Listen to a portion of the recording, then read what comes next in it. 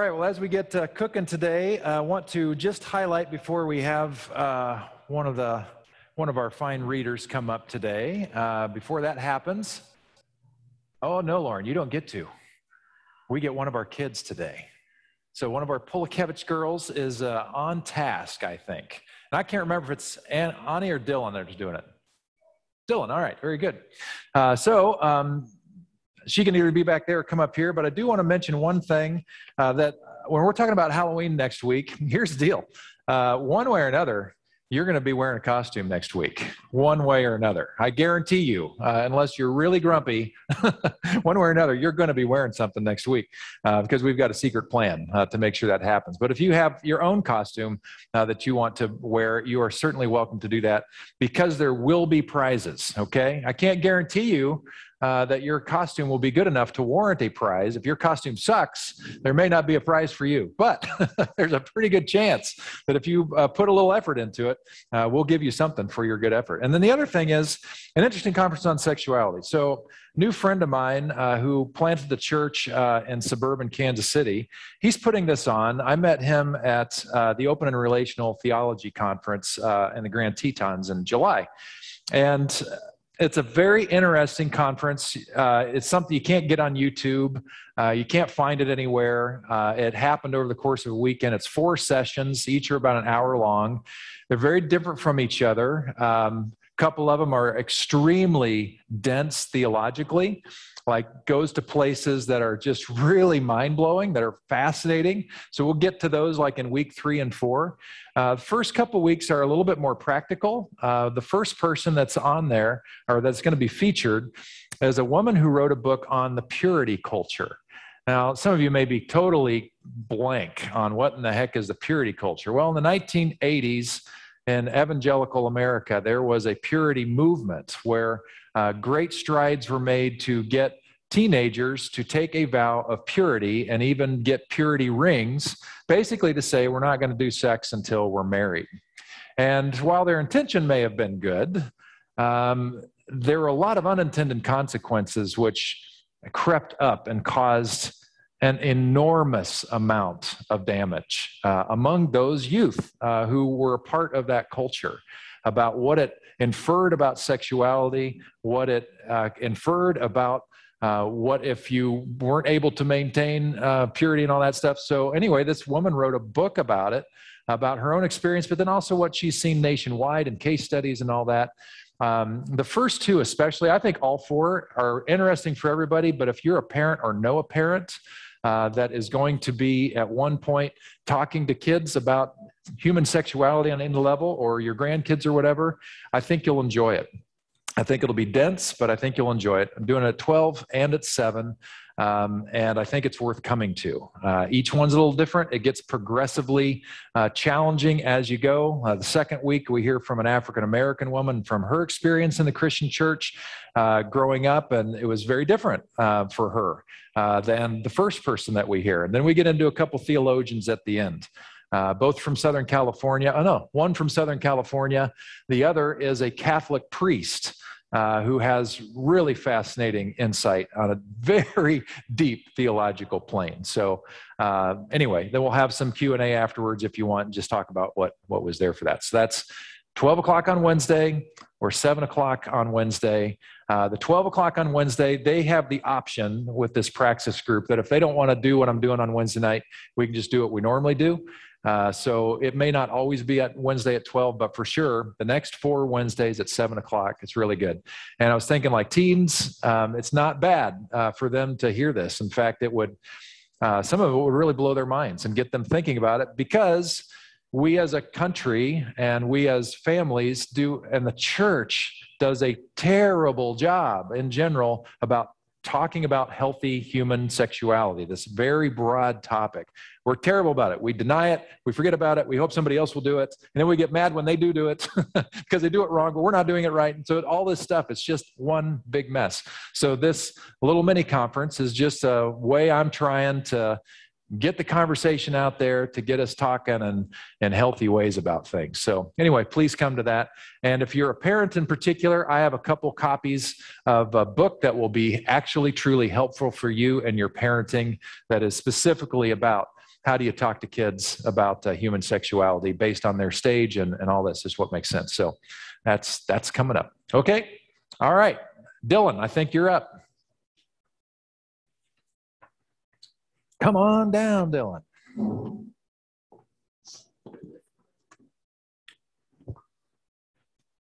Well, you can read it wherever you want.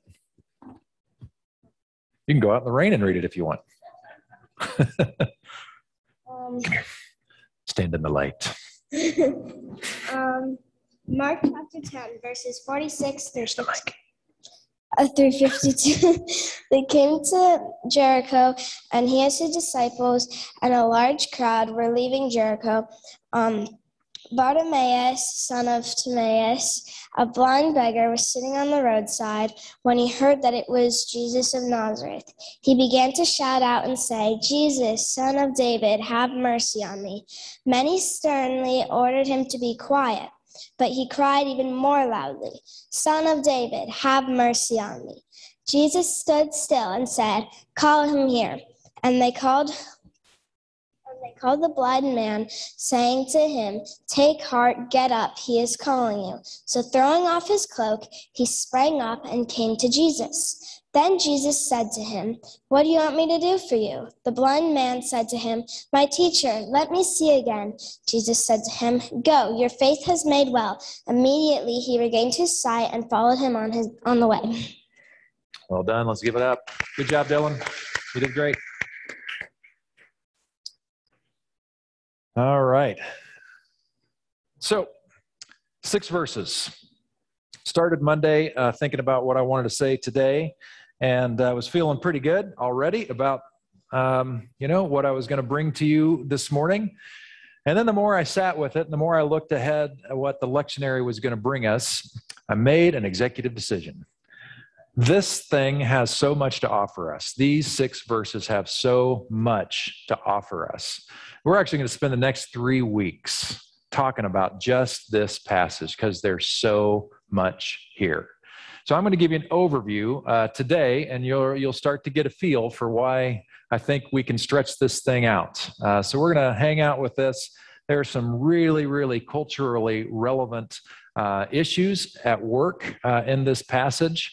That we're going to see a major crossover. Even today, you're going to see it right away.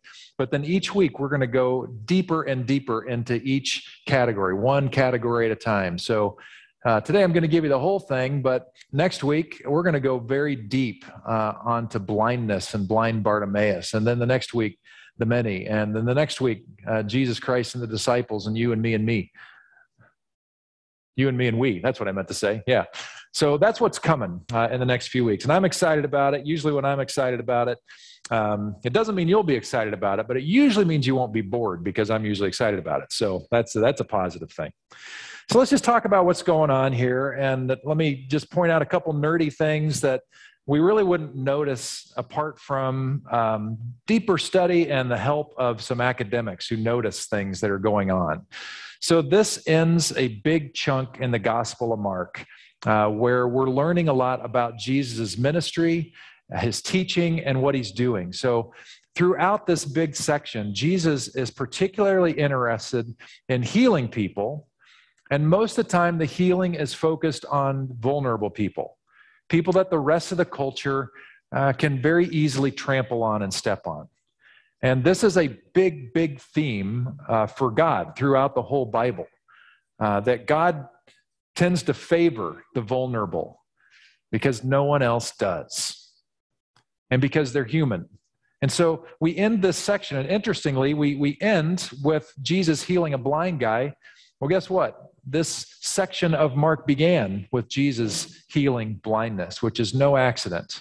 Mark and his community, and they're writing this, are wanting to see this thing as one whole. And then there's another weird thing that happens here. The next thing that's going to happen is Jesus is going to go into Jerusalem, and it's going to be his last week of life. This is also why I didn't like the lectionary from about this point through Christmas. I don't like how the lectionary is laid out. It was made hundreds of years ago, and they didn't know anything about American culture, how we think. So they fast forwarded to Palm Sunday next week, which doesn't make any sense. So that's another reason why I wanted to spend some time on this. But he goes to Jerusalem from a certain place, and that certain place is Jericho. And that's very curious. He didn't really need to go to Jericho. Why did he go to Jericho?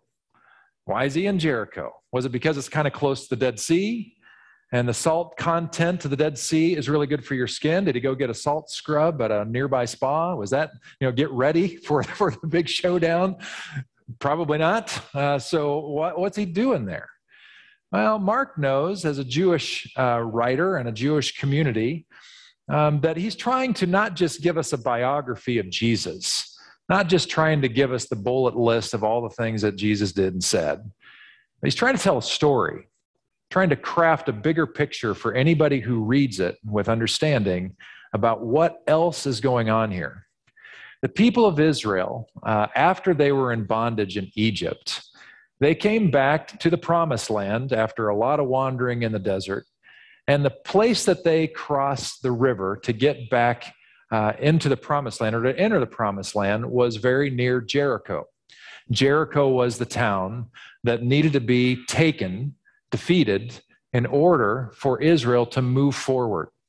So here we have Jesus going down the riverside, and he comes up and in through Jericho. This is on purpose. Whether or not it actually happened exactly like this, the reason for it showing up like this is very purposeful. It's so that we identify Jesus with Israel itself, that he is repeating the story of Israel in his own life. You see this happen in the Gospel of Matthew, by the way, but Matthew does it in the birth narrative, right?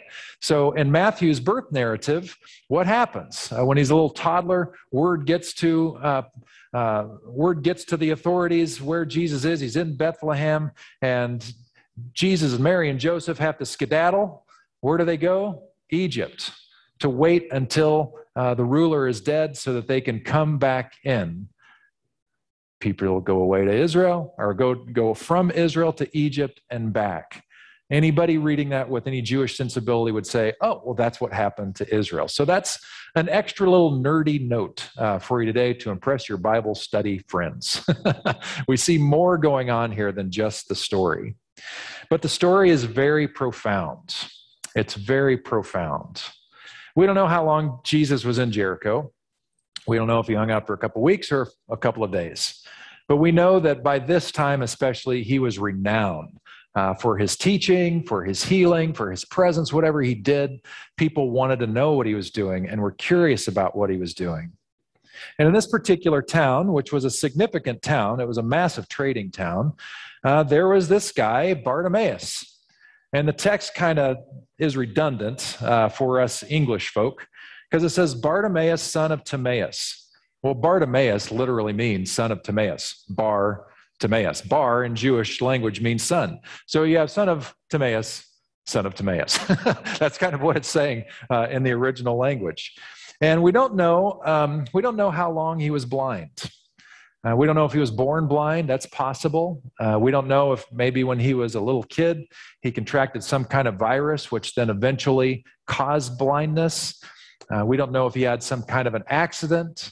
We don't know if he had a detached retina, which was, the end of your vision back in those days. We have no idea. What we do know is Bart was blind. And what we know about the theology of antiquity is that blindness and God's judgment were very closely aligned.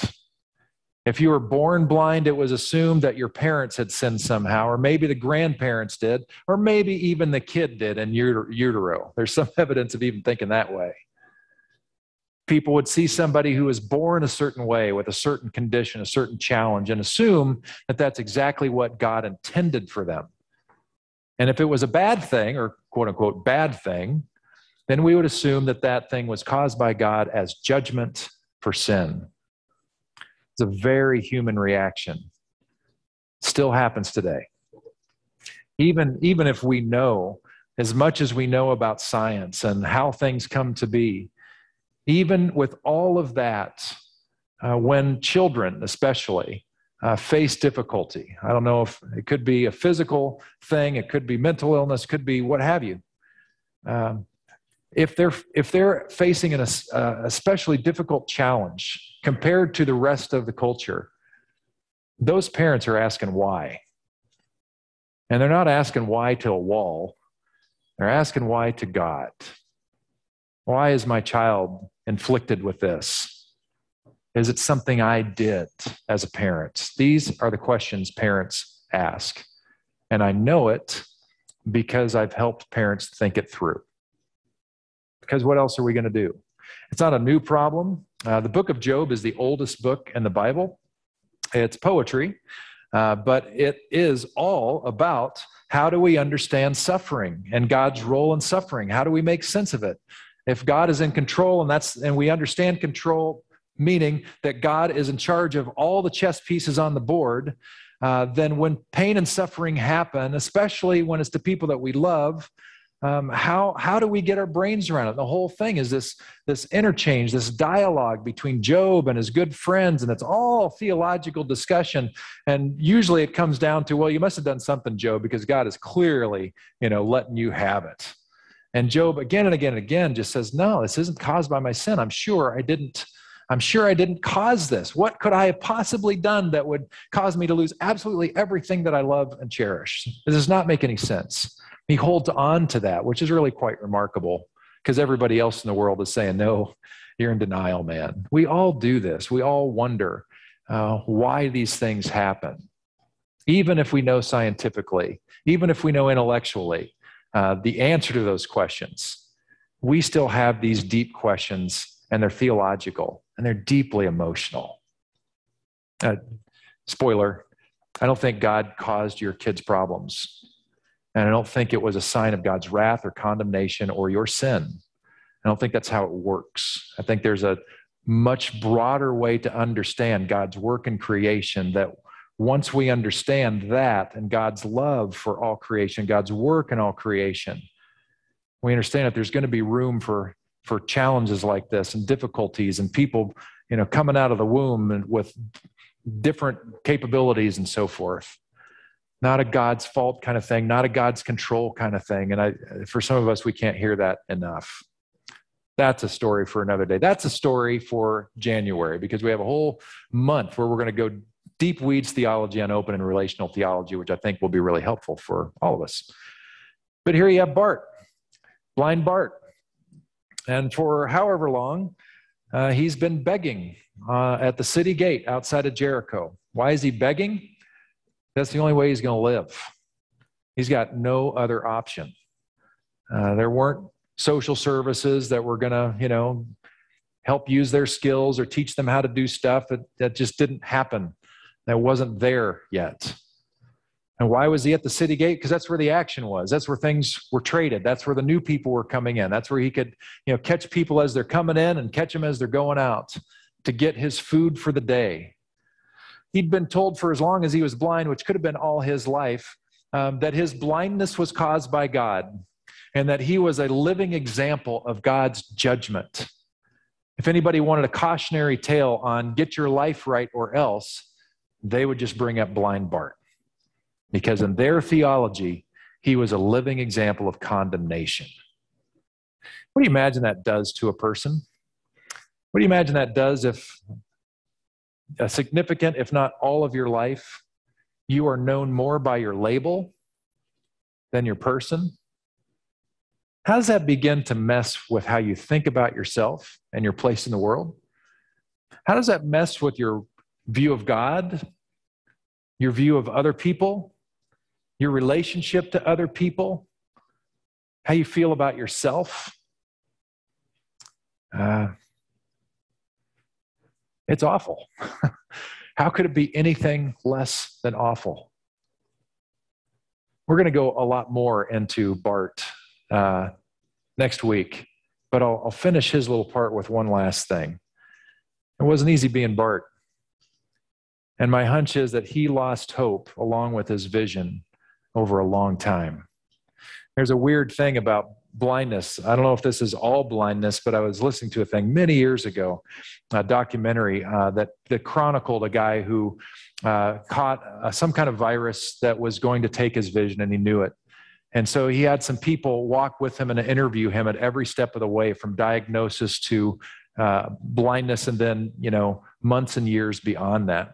And in his experience, not only did he lose his vision progressively, where it finally faded to black and he couldn't see anything, no light, no nothing, just utter deep cave darkness. But he said that over time, his memory of what he used to be able to see also faded. He couldn't remember colors anymore, couldn't remember what a tree looked like anymore, had trouble remembering how his loved ones looked. Can you imagine? I wonder what it was like for Bart. How much did he lose when he lost his sight? Again, next week, we'll go even deeper into blindness, because I think we've all felt like Bart at one time or another, where we've been treated more as our label than our person, where we've been categorized, we've been pigeonholed. This is who you are. This is who you shall ever be. And we're never given a chance to be more. We're never actually given a chance to be who we are. And part of the reason why is the next character set, the many, the crowd, the people that are following Jesus out of Jericho, who are Jerichoans. I guess they're Jerichoans. They may be Jerichodites. I don't know. But anyway, the fine folk of Jericho have been impressed with Jesus' teaching and healing and all this stuff, and they know he's headed toward Jerusalem. They're thinking this is going to be a victory lap kind of a thing for Jesus. Jesus knows better. He's been warning the disciples all the way. We're going into it. This is not going to end well. I'm going to die. And I know you can't get that, but that's what's going to happen. He told them repeatedly, but they couldn't get their own vision out of their head. Nope, you're going to go in and win the day, and we're going to be right there with you. So this crowd was following Jesus. This crowd of people who were from Jericho, they understood Jericho. They were celebrating him. And as Jesus is passing the gate, somebody nudges blind Bart and says, "Hey, that's Jesus passing by." And blind Bart somehow musters the courage to yell out, to take a massive risk. And he says, what does he say? Where is it? "Jesus, Son of David, have mercy on me. Son of David, have mercy on me." And it's interesting here. Again, the English language doesn't help us here. There's a translation of the Bible that you can get online for free with different Bible apps. It's called the Amplified Bible. It's real clunky to read for like this kind of a setting, but it's pretty cool because if there ever are some Greek words that are especially challenging to translate into English, it'll give you some options. And you can see those different options reflected in different translations that you find. It's called the Amplified Bible. And so if there's one particular word that could be translated either way, both are going to show up in that translation, which is kind of cool.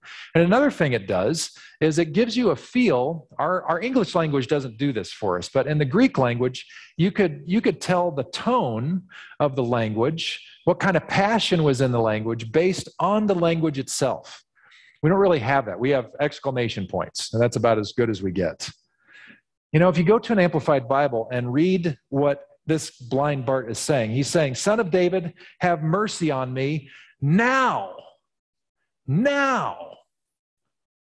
today, right now." I mean, it's bold. This beggar sitting on the side of the street, waiting for people to come in. This guy says, "Jesus, Son of David, have mercy on me now," to have the audacity to sort of demand it. Can you imagine what that had to take? And what does the crowd do? What do the many do at that point? They get a little frustrated. They're like, "Shh, hush, hush, hush, hush, Bart.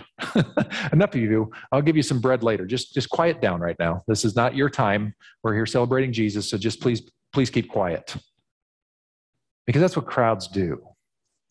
Bart wasn't going to have anything of it.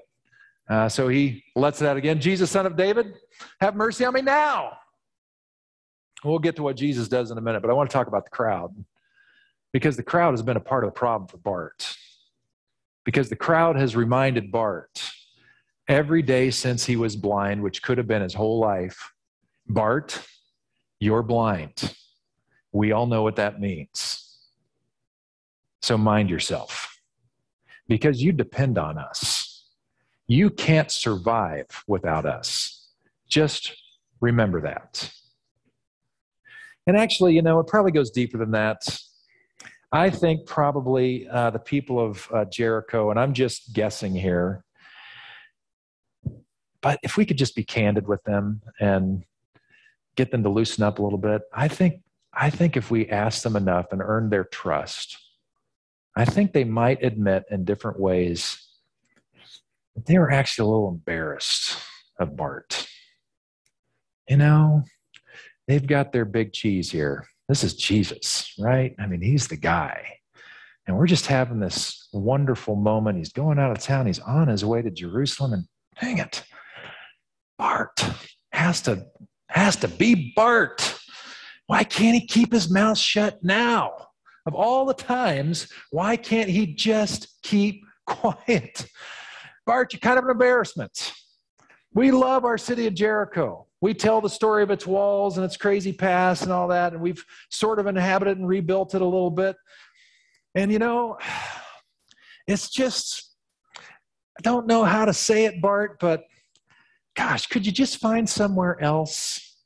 Do you have to be right there as all the tourists are coming into Jericho, where everybody can see you and everybody can hear you beg? It just kind of reflects our city poorly. You are not the image of who we are, really. And so just hush down, Bart. We don't really need that right here, right now. And I want to tell you that I think most of the time, Bart, when he had heard that, most days, I bet he honored it. And I bet he just swallowed hard, knew that if he didn't, he wasn't going to eat. He wasn't going to get any kind of provision. And so he just took it. I just wonder what that does to Bart over time. When you're just constantly treated like your label and not as a human being. What does that do to a person? What is the crowd thinking to treat people with such inhumanity? The reason why I think that's probably what was going on is because that's what's always gone on. And it still goes on. We still do this today. We've gotten a little better at it over time. We're improving on this as we recognize our propensity toward identifying people with labels instead of their personhood, but we got a long way to go. Generally, the way it works is the people in power are the ones who decide who gets the label and who has to be treated like their label. And why is it that the people in power are the ones who do that? Because they can. So whoever that person is on top, they get to set the stage. They get to set the standard, which is why we are still struggling to see gender equality. It's why we are still seeing issues in mental health, because mental health still has a stigma attached to it. It's why we're still seeing an issue with how we think of our homeless population. It's why we still have issues and we use the label of immigration and immigration status to define a person rather than their personhood.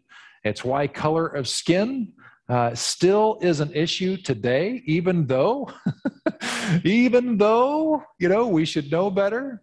These are realities that are still with us. And I'm wondering if we could learn something by taking a hard look at the people of Jericho and what it must have done to Bart when they chose the label over the person, especially when we understand the character and nature of God that loves everybody. How dare we? How dare we? How dare we say to those people, hush, hush. Hush, hush, LGBTQ. Hush, hush, immigrants. Hush, hush, women folk. Hush, hush, you who are struggling with mental health. Hush, hush. How dare we? And so we're going to take a deep dive and to look at how that happens and how it might get resolved from what we've known since, because it is tearing us apart still with all of our insight. with all of social media, we just found new weapons to use the label game more and more and more. You know, Bart wasn't the only one blind in this story. Bart was blind, literally, physically, but that crowd, that many, they were just as blind to their own complicity in the pain of their problem. They could not see what they were doing to Bart and every Bart like him in Jericho.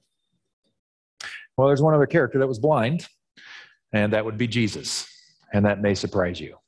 But he was. Crazy story. So Jesus evidently doesn't hear it the first time. Bart yells out, "Son of David, have mercy on me." Now, the first time he doesn't hear it, but everybody's saying, "Hush, hush, Bart." And so everybody's getting kind of quiet. And what does Bart do? He blows it out again. He ticks everybody else off, embarrasses everyone. And that time Jesus hears it. And what does Jesus do? Does he just keep thinking, "Oh, I've got to make tracks, man. This is a 1 to 2 day journey to Jerusalem. I just don't know if I have time for this." It's a reversal of the Good Samaritan story. Remember that story? A guy's going down to Jericho. Two guys, religious people, don't have time. And other reasons why they don't want to help the guy, why they don't want to help the label on the side of the road, right? And so Jesus is leaving Jericho, but he's not like those two religious leaders. He stands still. And instead of ignoring him, instead of rejecting him, he calls for him. What a contrast. So how is Jesus blind? Well, he's blind to the prevailing values and system of his day. He is making a decision to ignore, to turn a blind eye to the cultural mores that caused the problem in the first place. He was not going to see Bart as some blind embarrassment. He was seeing Bart, or wanted to see Bart, for the human being who he was. Bring him here. And then the next thing Jesus does is equally humanizing. So brilliant. Jesus asks what some of us might think is the stupidest question ever uttered. What do you want me to do for you? I mean, come on. You're talking to a blind guy. Do you even need to ask, what do you want me to do for you? Isn't that a classic example of a truly stupid question? It sure appears so. It's what it would look like.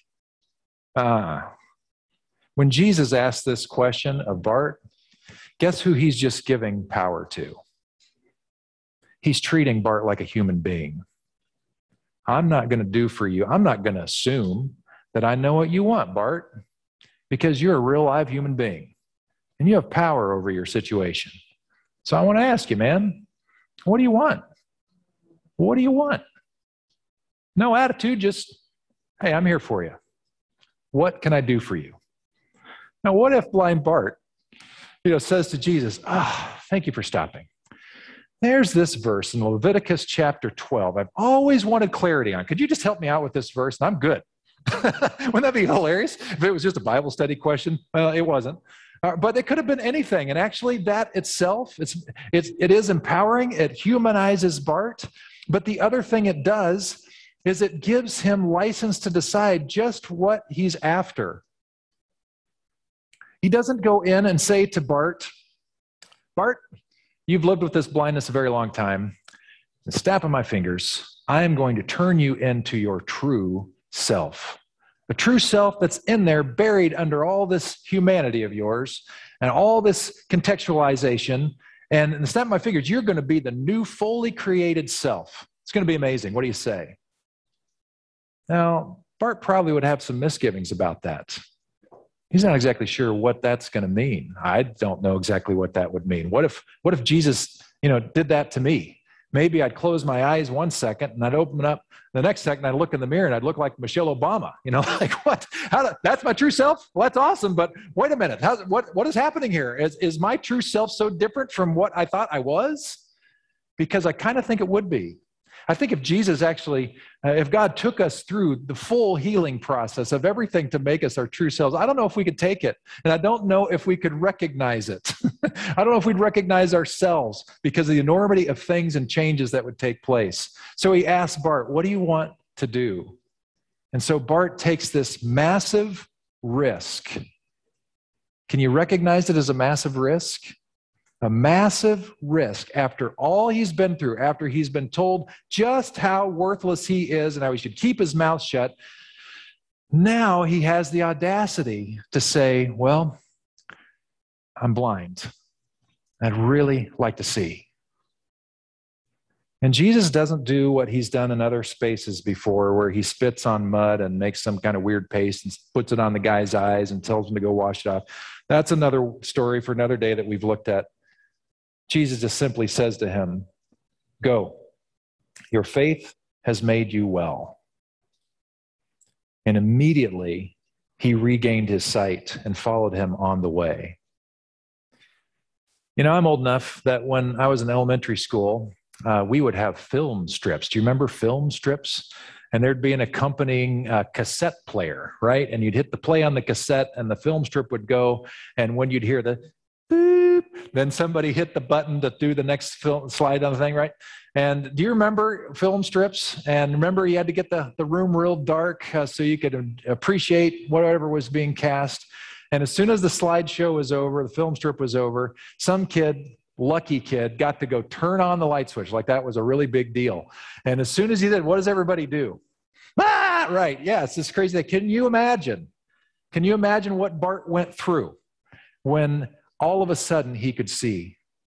Talk about coming out of a cave into the light.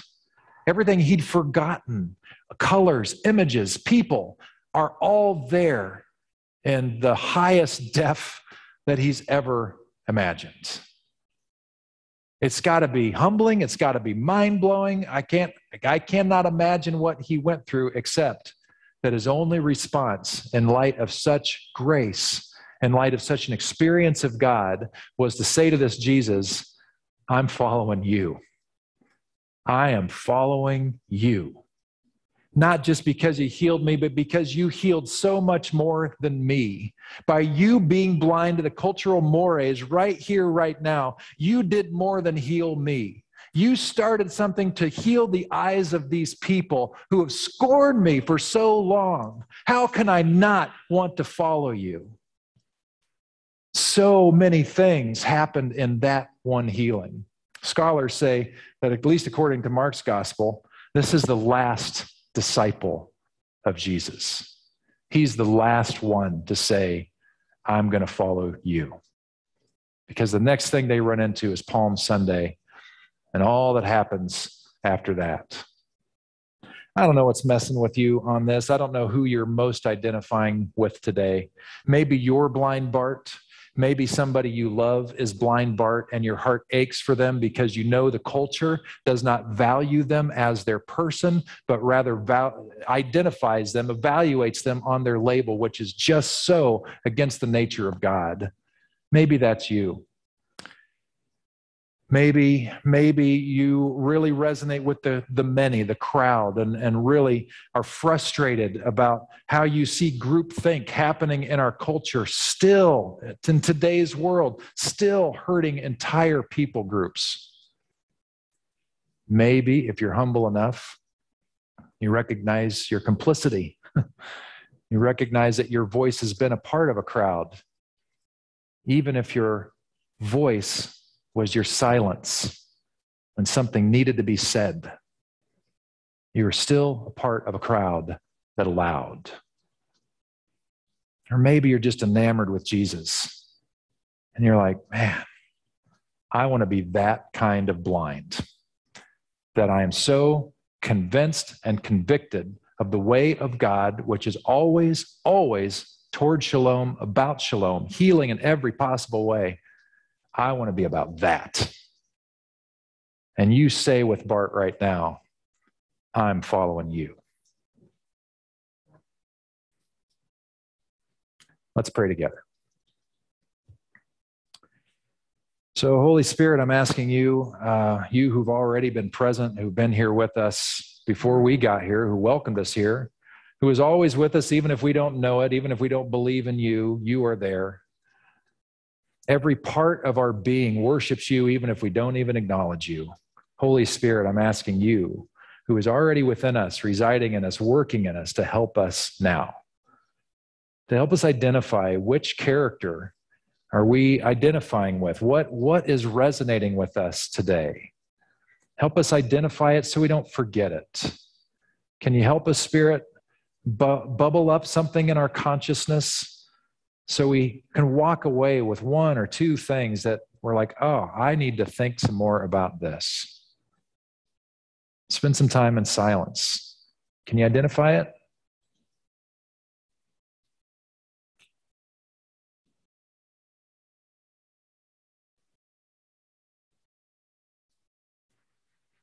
Holy Spirit, I'm asking for more help.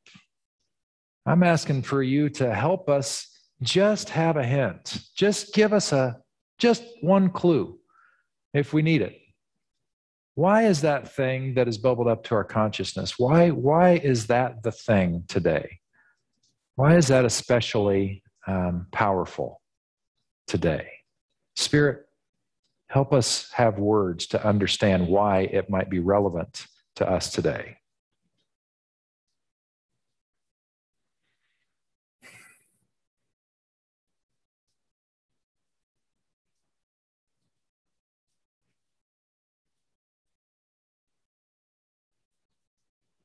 And Holy Spirit, if I could be so bold, in honor of Bart, can you help us with another thing? Can you give us some idea what we might do next with our thing that's bubbled up today for a very relevant reason? Can you help us, Spirit of God, to know what our next step should be to engage this thing?